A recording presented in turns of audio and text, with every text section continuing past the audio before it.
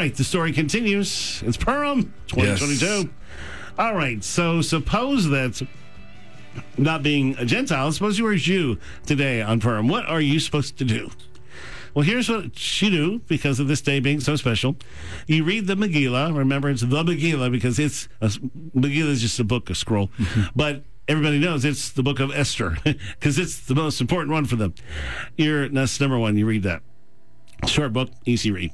To give money to at least 2 poor people. All right, now here's a cool standard. How much do you give to the poor? All right, to fulfill the mitzvah of giving charity, that's this Jewish tradition, to 2 poor people, you can give either food or money equivalent to the amount of food that is eaten at a regular meal. Even the poorest Jew who is himself dependent on charity is required to give to the other poor people. Isn't that amazing? Wow. So when they say give to the poor, yeah, that's what it means, 2 meals. To send gift baskets of sweets, snacks, and other foodstuffs. I know there's so much Jewishness somewhere deep inside of me because they just, the standards follow me. With at least 2 kinds of food to at least 1 person. All right, so you give them food to somebody. These are called mishloach monat. A traditional Purim food is 3-cornered pastries bursting with chocolate, poppy seeds, fruit, or other sweet filling. I'm cool with that tradition. I'm there. Yeah. And there's Hamantashen in English, and the Hebrew is, Oznei Haman, I think, is what those are. To attend a festive feast is the 3rd thing you have to do. 4th thing, actually. You read the Megillah, give money to poor people, send food, attend a festive feast. And one important note, it specifically says to give gifts, not charity. Charity implies money given to the poor out of pity. All right? But gifts are exchanged between equals as an expression of gratitude or friendship. And that comes back to the heart of it that we were. Yeah. I mean, it's very cool. And of course, if you really want to get into the thing, you're going to say Happy Purim to people. And as we mentioned early, in Hebrew, it flips backwards. So it's Holiday Purim Happy. So it's like me happy. A long time. So holiday is Hag, Purim or Purim, and then Samek is happy. So Hag, Purim, Samek. Happy Purim. The holiday of Purim. Yes. So, sadly, I just want to throw it in again. The celebration for many Jews will literally be days of drunken revelry, costume parties, and parades. The costume parties and parades, cool. Drunken revelry, not so. Not so much. All while overflowing with the wrong spirit. Don't do that. Which is a terrible picture of virgins preparing for their bridegroom. That's not the spiritual picture we're looking for, right? So they're ignoring the warning of Isaiah 5. Woe to those who rise early in the morning, that they may run after strong drink, who tarry late in the evening as wine inflames them. They have lyre and harp and tambourine and flute and wine at their feast. But they do not regard the deeds of the Lord or see the work of his hands. All right? So whether you're Jew or Gentile, don't forget Isaiah 5. Celebrate, all right? Now, also, on the day before Purim, which was yesterday through today, tonight is when Purim begins, it's customary to fast, commemorating Esther's fasting and praying to God to say, as he saved his people. How should we celebrate? Purim points to end-time events for which we need to be prepared, knowing that all those, well, in reality, all will perish, right? Right.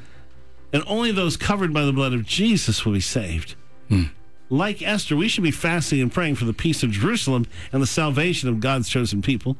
Yes. Mordecai's tradition of giving gifts of money and food certainly represents the gift of salvation, and sowing in the messianic ministry seeking to reach the Jews certainly fulfills the vision.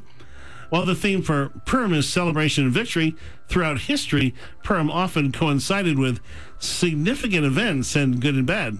The February Revolution in Russia began at Purim in 1917, leading the Tsar to abdicate the throne within the week. It's ironic that this war right now with Russia and attacking Ukraine, very similar to what happened at the same time in 1917 during Purim.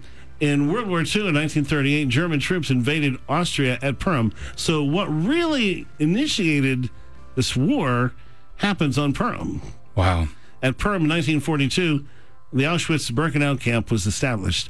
So the Germans in this were very in tune to Purim because they hated the Jews. Adolf Hitler banned and forbade the observance of Purim. Nazi attacks against Jews were often coordinated with Jewish festivals.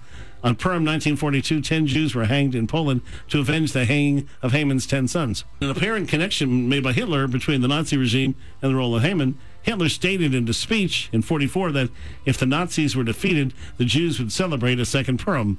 Well, he got that one right. He did. In the early 1950s, Joseph Stalin, who butchered millions of innocent people, had plans to deal with the Jewish problem, and that's in quote was what he called it, in the USSR. And just like on a Purim, Stalin was suddenly paralyzed on March 1st, 1953 on Purim, died 4 days later. Wow. Interesting Purim connection. Due to Stalin's death, nationwide pogroms against Jews throughout the Soviet Union were averted as Stalin's infamous doctor's plot was halted. You'd think that Russia would learn a lesson from this, wouldn't you? But they don't seem to learn that. In 1990, Saddam Hussein of Iraq invaded Kuwait, fired Scud missiles into Israel after the U.S.-led forces attacked Iraq, and we were victorious, and the hostilities ended on Purim. So it's an interesting connection. Historically, there's lots of things that interconnect with Purim. For us today, it's just that appeal. We need your financial support. We're just laying it out as simply, humbly as we can, just saying, we reached a time where your support is what we feel like God's asking us to do. And so I'm just laying it out this morning as we teach, and maybe this today will just be continuing asking. So as you can meet that need, call in 770-781-9150. Give a gift as God burns your heart, or go online at any moment at victory.radio. Amen. Amen.